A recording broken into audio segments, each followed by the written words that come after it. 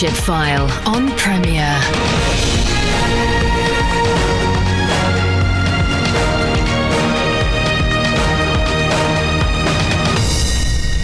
It's my joy to welcome you to the Leadership File, the show that aims to help you lead as Christ would have you lead, wherever he has placed you. I'm Andy Peck, your host, and whether you listen live on a Sunday or one of the many thousands who catch up via the podcast, it's great that you can join us. We all benefit from the advances of science and technology that have gathered pace at the end of the 20th century and early part of the 21st. But you'll be aware that there has been some feeling that as our understanding of the universe has increased, a belief in the God of the Bible has decreased.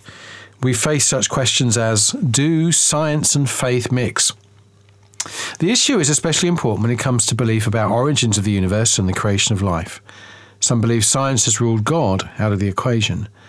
And although this is the sort of debate you can find at length on Premier's Unbelievable show with Justin Briley, it's also one that faces Christians in leadership, especially those looking to help congregations whose youngsters are being faced with the apparent choice between God and science at school.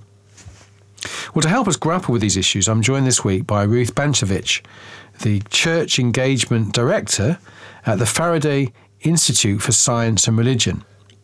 Her remit is to help the UK Church interact with science in a helpful way.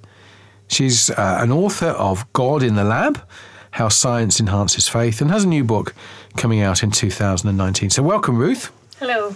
You're a scientist yourself. What's your field of study? Genetics. It was a while ago, but yeah. Okay. So what led you into genetics? Oh, just the intellectual fascination of thinking about DNA, how it affects who we are, how we are, and absolutely loved the things you can do with DNA to do useful things. Okay, splendid. Well, we'll perhaps come back to some of that and so your journey in terms of faith and that in a minute. So one of the reasons for this interview is my own experience of trying to figure things out. I'd listened to the debates on the Unbelievable show with Justin Briley, where Christians who believe God used evolution debate with those who believe that evolution played no part. And I got no more than an O-level science, and so I figured, well, I just have to be agnostic. Christians differ, that's not a problem. Then I've got a couple of boys who are doing GCSE science, and one particularly is interested in science. I'm thinking, I probably need to grapple with this at a better level. So I thought I'd do some reading. So I began with a book called The Case for a Creator by Lee Strobel, which is 2004. And that has chapters on different aspects of science, which apparently pour scorn on the idea of a creator God, and Strobel does interviews with scientists that undermine that view. So I think, okay, so maybe I need to question evolution and whether it's been a mechanism at all, and maybe science is okay. And then I read Christians and Evolution, a book in 2014, and that lists 19 eminent Christian scientists, and they grew up with what was a traditional 6-day creation, young Earth understanding. And these 19, all of them in their different fields, thought, hang on, I need to change my view in the view of the science. So I was, having been convinced by one, and then thinking, well, actually, these guys have genuinely come to their view that they're in their field of study. Maybe our understanding is different. So that I'm a bit confused. I don't know what to say to my boys who are studying science. So I'm kind of hoping that as we navigate through this, you can at least give some help for those in church leadership who have the similar dilemma. They're not scientists, many of them, but they're faced with folk in their churches and in charities and missions or wherever who are grappling with this. Okay, so that's to frame the conversation a little bit. So I mean, you work with churches on this very kind of issue. So what are the kind of approaches you take? Yeah, well, I mean, one thing is to address the people's different understandings of the issue. So I want to pick on a couple of things that you said there. So one was areas of science which are typically poured scorn on the idea of a creator God. And I think often what's going on there is the scientists themselves are not admitting where their own ideology is coming into their interpretation of the science. Now that in itself, that's fine, because we all will look at science and say, well, let's take an example, you watch a nature program on TV and think, as a Christian, you'll probably think, what a wonderful God. And someone else might think, oh, well, it's all evolved, so we don't need God. And those are, you taking the same data, and you come up with different conclusions. So, classic David Attenborough, he submitted there might be some higher being, but that's as far as he'll go, kind of thing. Yeah, I can't remember what he would normally say, but some scientists are not terribly responsible by flagging up, we've just moved from science into my ideology. Yeah, sure. And I have, as a Christian, I have my own ideology, and I would always try and point out, I hope, where we've made that shift. Particularly because science has such authority. People view science as having such authority in science, and people in our society, and people want to use science to say anything. So I think that's the very first thing that your sons can learn when they're in class, and if their friends are saying, oh, science disproves God, science doesn't, they say, well, actually, you're talking about theology or philosophy now, aren't you? Not science. And the other one is I'm familiar with the book that you mentioned, Christians in Evolution. I haven't read it. I got it on my shelf, though, and I know a lot of the people involved. And so the process that they went through, I expect, was they looked at the science and said, oh, hang on, this doesn't add up with what I was taught, that the science I was taught in church, or they may have been taught in church, that science doesn't make sense. And then they see the science making sense, and then the process that people might go through is either they then chuck their faith out, or they might spend the rest of their lives trying to pick holes in science. And I would say, actually, for what's happened with those people is they've allowed the science to drive them back to the Bible and to biblical scholars and say, guys, they may not know biblical scholars personally, but to go back to the books and the commentaries and say, well, is what I've been taught the best way to interpret the Bible? Yes. And they've come to the conclusion that the Bible is about theology, not science. Sure. So I don't think science plays a major part in interpreting the Bible, but I think it, like history and many other disciplines, might drive you back to the Bible. And the distinction I'd make with churches, I'd want people to know, is all Christians believe in a creator God. And any evangelical Christian will respect the Bible. It's true. It's God's word. We don't tend to take anything out of it. We don't chuck everything away. But it was written in other languages. It was written a long time ago. And it's God's word, and we want to do justice to it. And to do that, we need to do good hermeneutics. If you don't know what hermeneutics are, go and look it up and start doing it. And to get a decent commentary, InterVarsity, Ivy Pre does good commentaries, all sorts of publishers do great commentaries, and start digging in. And I just encountered someone this morning, actually, who I suspect has backed off her faith because she has grown up in an environment where she hasn't learned a really good, responsible biblical hermeneutic. So that I always start with the Bible when people talk about Genesis. I say, well, let's get it out, shall we? And then, is what you're saying, is it there? And what does it say? Yeah, and so some of it is by making sure the kind of questions you're asking of science are appropriate questions, rather than ones that are perhaps a jaundiced or a narrower view of interpreting Scripture. And what's the Bible for? And knowing what science is very helpful, especially if you're talking to a scientist, and to make sure they have established what science is and where the boundaries, the limits of science are. I mean, it's about weighing, measuring, observing things. And then once you've got that data, you can go off and interpret it. And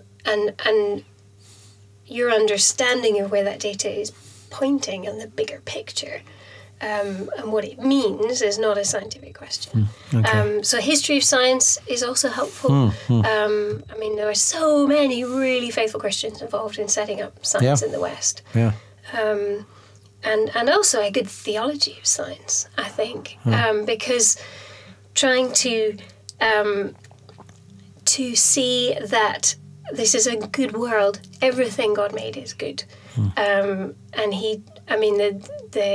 the picture you have there of Adam naming the animals, we're to explore, Yes. and we were told to serve and preserve, tend and keep, whatever the words you think in Genesis 2 are interpreted as, in order to look after God's world and benefit from it ourselves, then we're going to have to understand it and go out and explore it. So Yeah, indeed. let's do Indeed. it. Yeah. There's the creation-evolution debate itself, and I'm not sure if we can, in our time, obviously plummet that particular one. But one way in which some Christians understand things and the evolution is to say, well, there's macro and micro evolution. So evolution between species versus variation within. And they would say, well, actually, there seem to be variation within a species because of environments, and peppered moths is the example of that in some people's minds. But they're not sure whether there's been a leap between species, and therefore they accept one and not the other. Is that a helpful way of looking at it? Or as a DNA specialist yourself, might you think? And I think this is the kind of language that's used in Lee Strobel's book, I think, quite a lot. I actually find, and I have seen that distinction in the scientific literature, but in a technical sense, that they would know that what you're calling macroevolution is just microevolution times a lot. Okay, right. So in an audience of non-scientists, I wouldn't use that distinction because it makes it sound as if there's these two things and there's a big line between them. Right. But actually, once you've said things can change a little bit, for example, coming from Glasgow, which used to have a lot of cholera, I'm more likely to be blood group O, which is a little bit more resistant to cholera, and I am. Okay. And that may have nothing to do with my ancestry. My family may not have been there long enough. Whatever. Anyway, but there are those, malaria is a famous one with various kinds of resistance. So it's happening on a micro scale. And, one interesting thing is you can get a ring species where you've got an animal, in the south of a country, and it's got certain characteristics. And there's an animal in the north of the country, it's got very different characteristics, and they can't breed together. Okay. That's one of the ways of defining a species. So they ask a biologist to define a species for you, and they'll tie themselves in knots and tell you that it's almost impossible. Right. But those two animals will be connected by a seamless link of creatures like themselves that get gradually more and more different until it meets the one in the north or the south. Okay. So there's a ring of animals, and they can all... it's difficult to describe on the radio. Anyway, I'm doing things with my hands. They can interbreed with the ones near them, but not the ones far away from them. Right. And so you could say, well, is the whole lot a species? Are there loads and loads of species in there? Like, what's going on with that? So, now we're getting down to the science, but, in a sense, on the discussions about creation and evolution, I'd so much rather start with the Bible. When I'm talking to people in churches, I think that's where our concerns come from. That's what's primarily affecting, I think, these discussions. And I would rather sit down with a good biblical scholar and say, tell us the richness and the depth and the good theological messages that Genesis have to tell us. All the things that feed into our lives.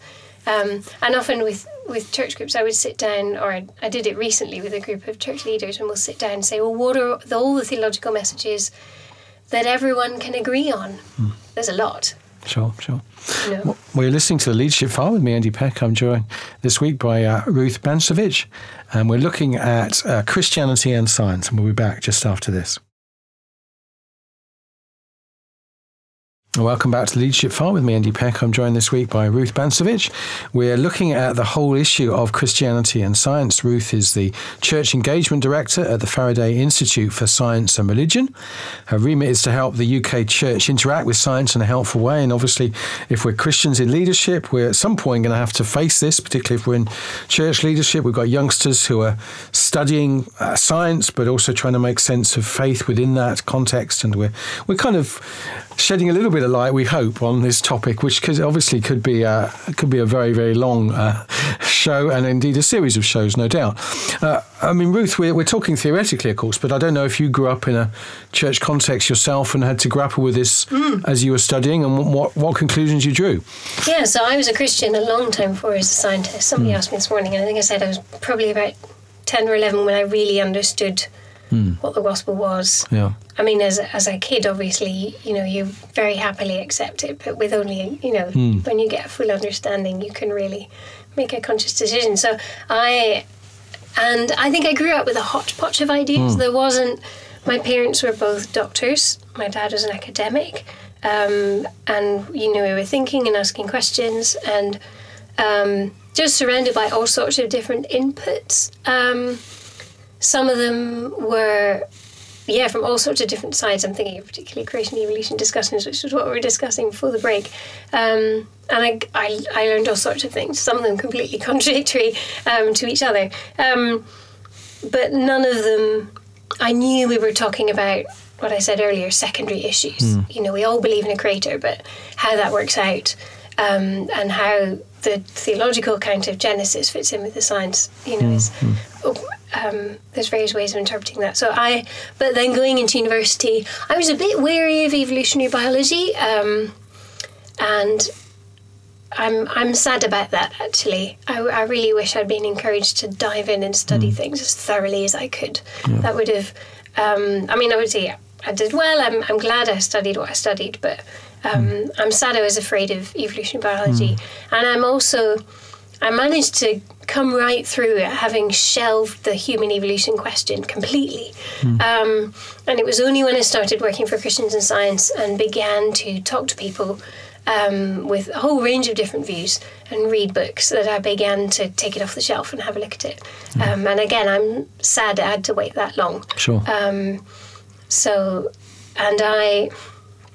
I even wondered before I did my research degree, my PhD, could science ever prove the existence of God? Or disprove, not disprove evolution, but to show that a certain thing could never evolved, something like that. I hadn't come across the intelligent design movement at this point, but I think I tried to invent intelligent design for myself. I'm sure a lot of people have been through that process.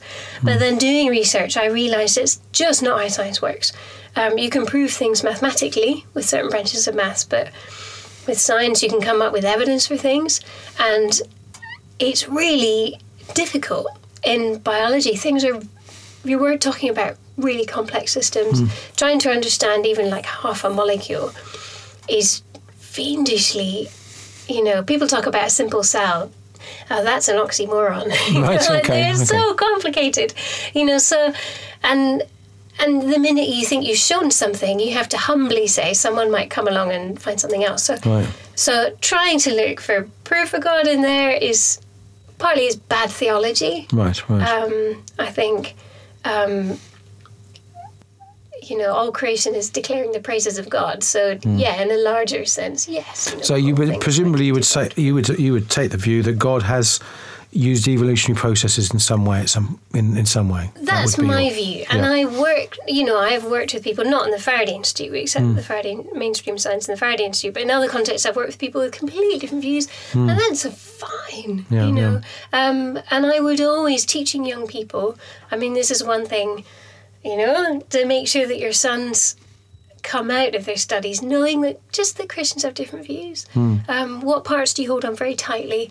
What parts, are open to discussion, to be confident that this is God's word we're studying, and nothing's going to come along that's going to swipe your faith away. If God exists, it's all His stuff.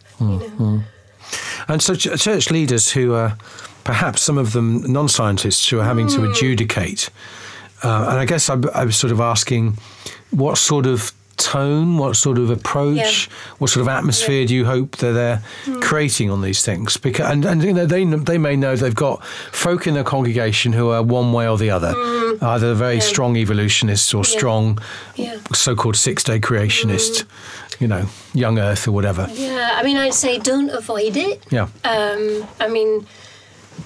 But, to be very affirming that this is God's good world, we should study it.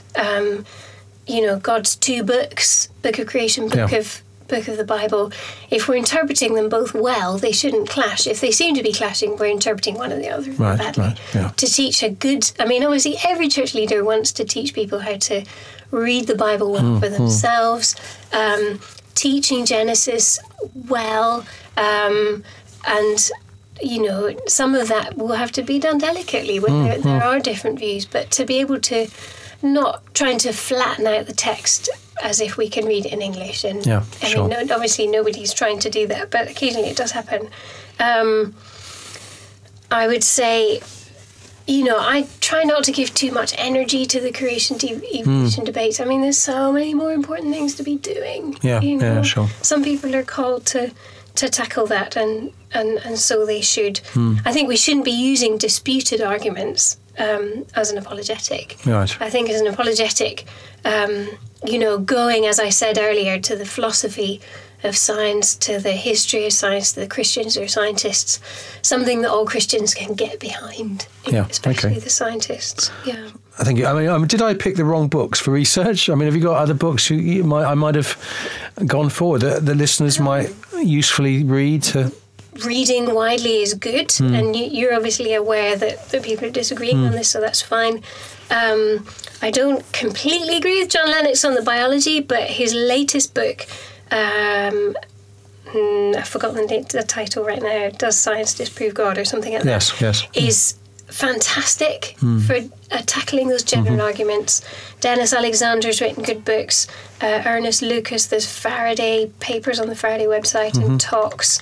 The test of faith materials that I've been involved in producing are, I'm very biased, but are a good starter for church small groups.